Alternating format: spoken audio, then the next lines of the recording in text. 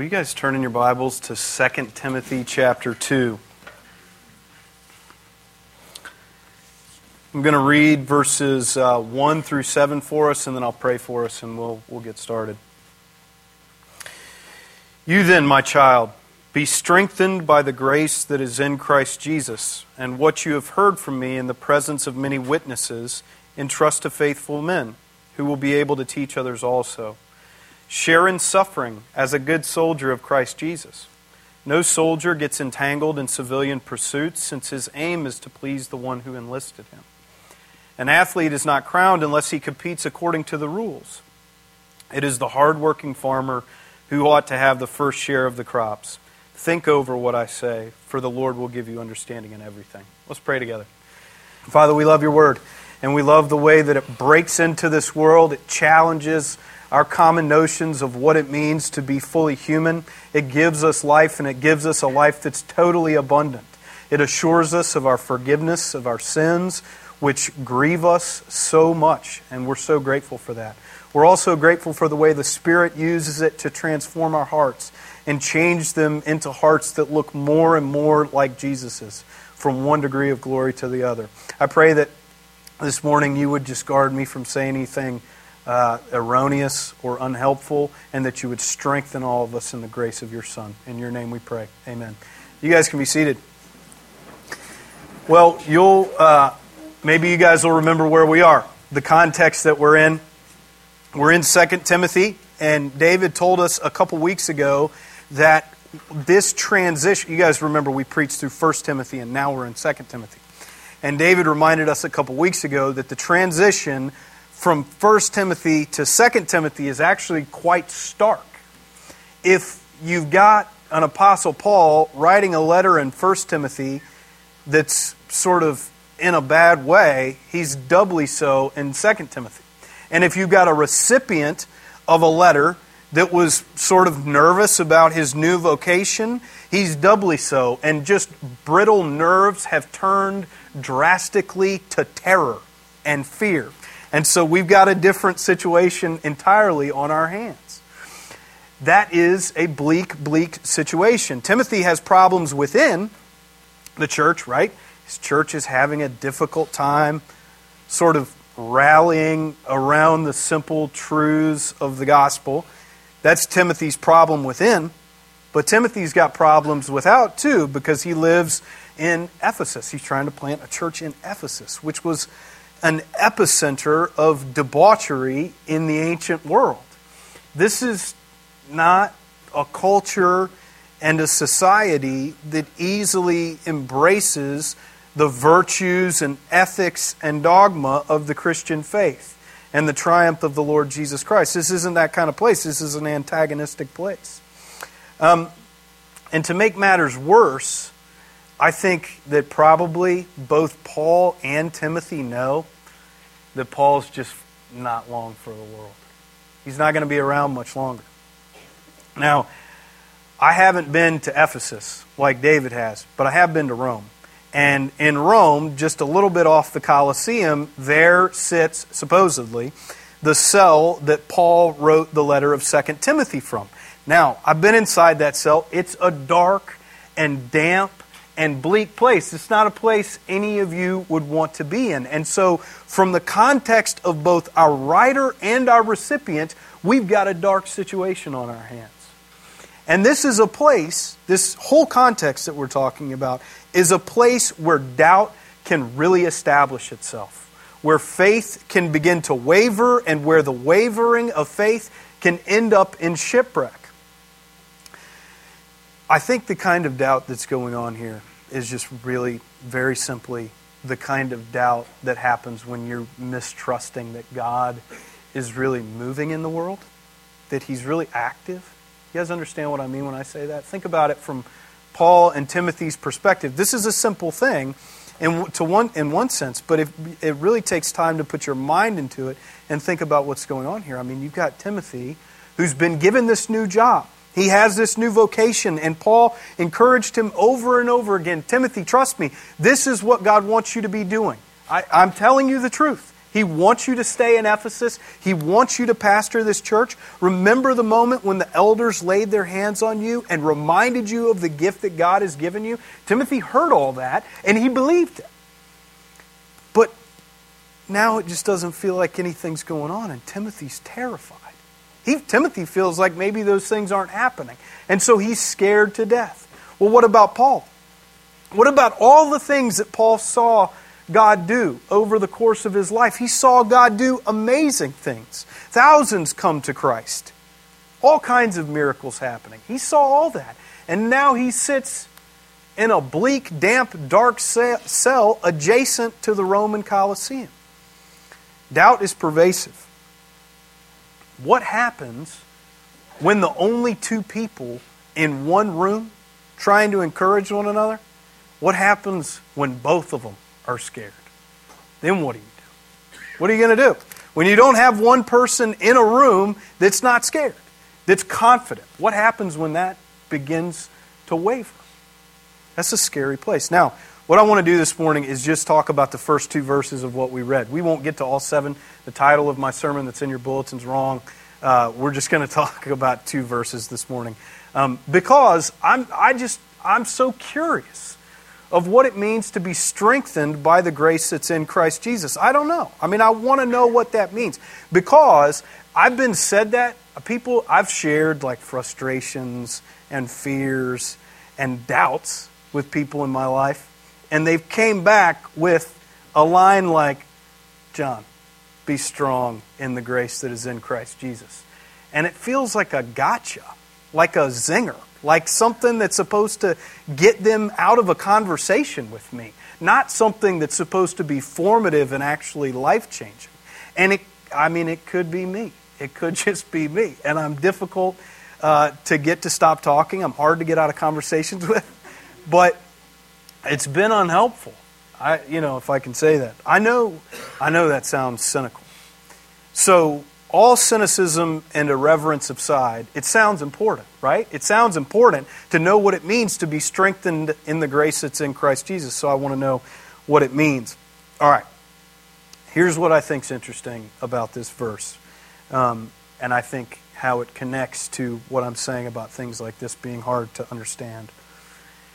If you take on board a view of the Bible that says it's inerrant, it's totally trustworthy, it's authoritative, it can be the rule for your life in all things doctrinal and practical, you can take it on board, read it, and live it out, and you believe that's wisdom, if that's what we believe, which we do, then surely when you read verses like this that sound like ambiguous or vague, surely that's a Spirit-inspired thing. Like surely Paul knew when he wrote that could come off in a way that isn't easily understood and the Spirit wouldn't have led to write something. You guys see what I'm saying? Surely there's intention behind it. And my sneaking suspicion is that, of course, Paul knew his audience. He certainly knew Timothy. He calls him his child in the first verse. And y'all know what I mean when I say, no, he knew his audience. It's like if you were an economist, let's say, and you had somebody come to you that you knew had taken at least a couple classes in economics in college, and they said, hey, so-and-so, what happened in 2008 with the housing market crash? If you were talking to somebody like that, you might say, what was those dadgum collateralized debt obligations? That's what happened in 2008. But if I came to you, the uninitiated and uneducated in the guild of economists, and said, what happened in 2008? You might just say, look, man, John, sorry, but people were trying to buy things that they couldn't afford. You would say it simply for me because you would understand that I wouldn't have any idea what you mean by a collateralized debt obligation. So I think what we're saying here is that Paul knows that Timothy is in a place to understand what he's saying. He's in a place where he's begun to be aware of who he is. He's in a place where he's learned to understand his greatest fears. He's in a place where he's learned to understand the depths of his sin and his failures. And he's in a place where he's learned to be honest and authentic about all of this. He's also already in a place more or less where he's learned to understand the gospel. See, I think that Timothy is in a very, very specific situation here. I don't think that verse 1 would have come to Timothy from Paul if all Timothy had said to Paul is, Paul, I'm sad my mother died. And Paul responded, hey, be strong with the grace that's in Christ Jesus. That would be maybe a trite and saccharine response to real human grief. And so I think what I want to do, let's just take a step back, say, what is that strength? What does it look like? And to me, I think the strength that is in Christ Jesus is just simply a strength that helps us to stop hiding. I think hiding is like the simplest and first thing that we do with fear. Remember, that's what we've been talking about, is that Timothy's in a specific situation where he's terrified. He's scared. And the first thing that we do with fear is we begin to hide. Fear stands behind hiding because it's just the easiest way that we know to protect ourselves. But hiding never exterminates the root perpetrator of a fear. We learn to hide as children, and our hiding gets more sophisticated as we get older. Of course, one of the first games we play as children is what? It's hide and go seek, which is like organized and competitive hiding, which we ingratiate our children with and tell them to have fun. And as we get older, we learn more sophisticated and hidden ways of hiding. We hide. You guys know the facades that you wear. You know the facades that you make up. We hide behind the things that we love to purchase. We hide behind the people that we have to associate with because they build a facade for us. We hide behind athletics or academics. We hide behind the way that we carry ourselves. As we get older, we hide behind our leadership roles and our vocations. All of these things are ways of obscuring who we are and ways that we can distance ourselves from each other. It's totally fascinating to me how many times you see hiding happen in the Bible. It's innumerable, but it feels innumerable. It happens all the time. Remember, one of the first things that Adam and Eve did, what did Adam and Eve do after they sinned? They hid, right? That's the very first thing they did. They did it because they felt guilty. Of course, God doesn't want that. He wants us to come out of that, to come out of hiding and out of shame and be who we are, finding confidence in who we are in Him, a creature made in the image of God, rescued by His mercy through the work of Jesus. But how are we going to do that? What does that look like?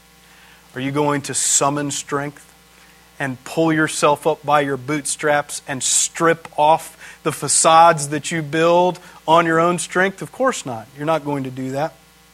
What you're probably going to do is to do exactly what Timothy did, which is to begin the long, dark road of confession. One of the most moving things to me about Paul's second letter to Timothy is in chapter 1, where he tells Timothy, I remember your tears. Now, do you think that those tears were simply Timothy's tears crying because he was sad that Paul was leaving? Maybe. That might be part of it. But I bet that's not all of it.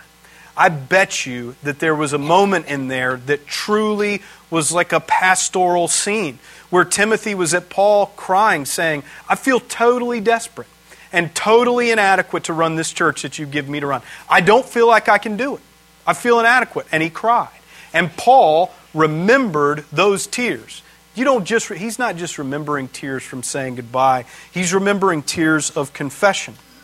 But confession means us learning to do what he did, which is just being honest about who you are and being honest about how you try to hide who you are. Maybe being honest about the way that you try to hide through the way that you use your money or the way that you hoard it.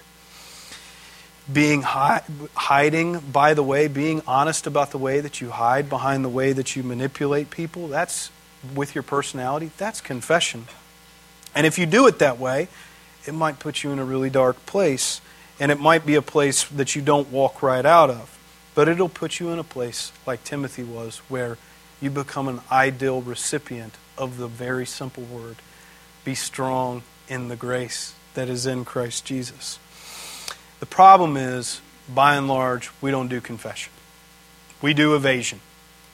And we do evasion in a million different ways. A million different ways.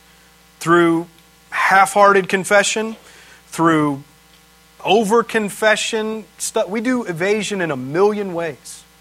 I mean, there's people in this room who literally, this is true, know me better than anybody else in the world. That's true. Some of the people that know me in the best are sitting in this room. But they would have no idea if I looked at pornography last night, if I purged my supper last night, if I haven't drawn a sober breath for weeks. They wouldn't know. If I've been nursing a resentment against Anna that I haven't been honest about, they wouldn't know those things about me unless I took the time to sit down and say, brother, here's where I am. And here's where I've fallen. Here's where I've sinned. I think we have to learn what Timothy has apparently learned, and that is this. Even at the expense of great embarrassment, confession is always less painful than hiding. Embarrassment means you've been brought out into the light and exposed, no question. I get that. But the light is always less scary than the darkness, it seems to me. So what is grace? And how does it strengthen you? Well, I think that grace means that your sins are forgiven. I'm really happy to tell you that in such a simple fashion and not to distract you with a big definition. Grace simply means that your sins are forgiven. You remember David's words in Psalm 32? Happy is the man, or blessed is the man whose sins are forgiven, to whom the Lord does not credit iniquity. I think the strength in the grace of Jesus Christ that Timothy's receiving is a kind of contentment in who he is. It's a kind of happiness, or contentment is a maybe better way to put it, a contentment in his situation. That's happening because he's remembering and realizing that his calling to be in Ephesus, though it's painful, it's simple. I mean, it's painful and hard, but it's simple to understand. We talked about it the whole time we were in 1 Timothy. What's Paul telling Timothy over and over again he has to do? Just watch his life and watch his doctrine. Very difficult, but not complex. Timothy can't, in the final account, truly be afraid of what's going to happen within his church or from the outside. I think he's strong in the grace that is in Christ Jesus by his assurance that God wants him to be who he is, sin and all. The grace of Christ makes Timothy capable of not having to be someone else. His identity as Timothy is firmly rooted and established in order that he doesn't have to try to be someone else. I know that sounds kind of existential, but the point is everyone in this room can relate to a sense of inadequacy. Everyone feels that. Everybody in one way or another senses that they feel inadequate. In their marriage or as a parent or in their vocations or in their roles in the community, you sense your own inadequacy in one way or the other. And Timothy certainly did. We remember David said that a number of times. He's not like Paul.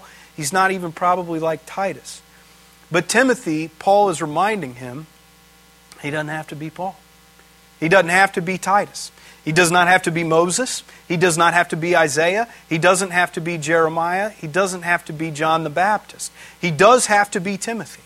Sins forgiven and all. He's got to be that. But he doesn't have to be anything else. God has now pronounced Timothy man in Christ, just as he does to each one of you, man or woman in Christ. We feel inadequate in some way, but I think the strength of the gospel in that sense secures for us our identity, and it alleviates us from the call that we all feel to hide. Real quickly, I just want to look at verse 2 and close on this, because I think that what we've just mentioned is sort of Paul's broad theological point. Even though it's just be strong in grace, that's the theological thing. But on the heels of that, he leaves Timothy with something very practical. And that is, Christian discipleship is not exercised by individuals, but astride friends. Listen to what he says. You then, my child, be strong in the grace that is in Christ Jesus and the things you have heard from me through many witnesses. Entrust this to faithful men those who will be sufficient to teach others also. What does that mean for Timothy? Well, I think for Timothy it means all the work of this church that he has in Ephesus, it's not entirely on his shoulders. It's not. He needs to pass off some of this work off to others and let the thing become reproducible. Paul is saying you just can't do all of this all by yourself. Now that's a great model for a church, for how a church should think about teaching and kind of personal discipleship. But I think there's something for everyone here.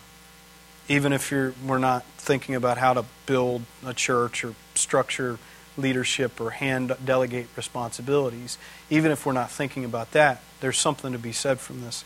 And I think it's this.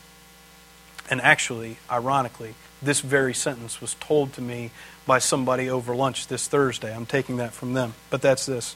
Shoulder-to-shoulder mission often remedies the fear and guilt and grief and a whole host of other things that drain our spirits and produce doubt.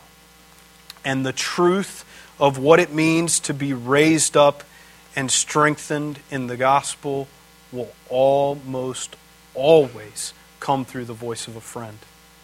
If you struggle to understand what it means to be strengthened in the gospel, the way that that's articulated to you finally and irrevocably so that it goes into your brain, into your heart, and changes you, it's going to come through the voice of a friend. That's always going to happen. Now, we harp on that all the time here. But the reason that we do that is that we still see isolation all the time. I mean, I still see it in my own heart. And so reminding us over and over again what it means to be strengthened in the gospel, strengthened in the grace that's in Christ Jesus, will almost always need to be entrusted by you to another human being that you love and trust. Well, one of my favorite stories in the Old Testament is the story of David and Jonathan. You guys remember them too? David, of course, is in 1 Samuel meant to grow. He's anointed to eventually become the king of Israel. And he kind of moves into the royal enclave with the present King Saul. And David's relationship with Saul is sort of on again, off again, and then very much off into eternity. But Saul's son, Jonathan, feels a great affection for David. And the writer of 1 Samuel says that their hearts and souls were knit together. Now, at a certain point when the gravity of Saul's hate for David became so strong that David has to be expelled from the royal palace and flee to the wilderness, Jonathan makes an arresting and startling move by doing something that in a way betrays his own father. 1 Samuel 23, there's a sweet verse there where the writer says, Jonathan arose and went to Horesh to strengthen David's hand in God. That kind of takes us full circle. Because see, Timothy and David needed the exact same thing, and that's the thing we all need, that is strength. But consider how Jonathan took on this task. He didn't wait to bump into David the next time they were both like at tabernacle or synagogue or temple together. He didn't just wonder how David was doing. He built up himself in intentionality, got off of his bed, and walked into the wilderness to do what? To strengthen David's hand in God. My dad used to always say that that's the great paradox of Christian friendship. That is, I'm always telling you, all of you, I need you. But what I need you for is to teach me not to depend on you, but to depend on the God who strengthens me finally and totally. They knew that David and Timothy needed them, Paul and Jonathan, I mean. But what they needed primarily was them to teach them to strengthen their hands in God. Frankly, we lack the power and ability to stay the long road of the Christian life with endurance, don't we? Endurance is something that comes from God, but it's often mediated through a human being. And maybe that human being serves to simply remind us over and over again of things like the value of confession. the absoluteness of your forgiveness in the Lord Jesus Christ, and the transformative power of God Himself through the presence of His Holy Spirit. Let's pray together. Father, we thank you so much for your word and your love, and we thank you for the way that you strengthen us. We thank you for the fact that your grace is not just a thing that is forensic. It's transformative. It comes into our life and it shapes us and it moves us in a direction where we know that we can stand secure in who you've made us. We love you, Lord. In your name we pray. Amen.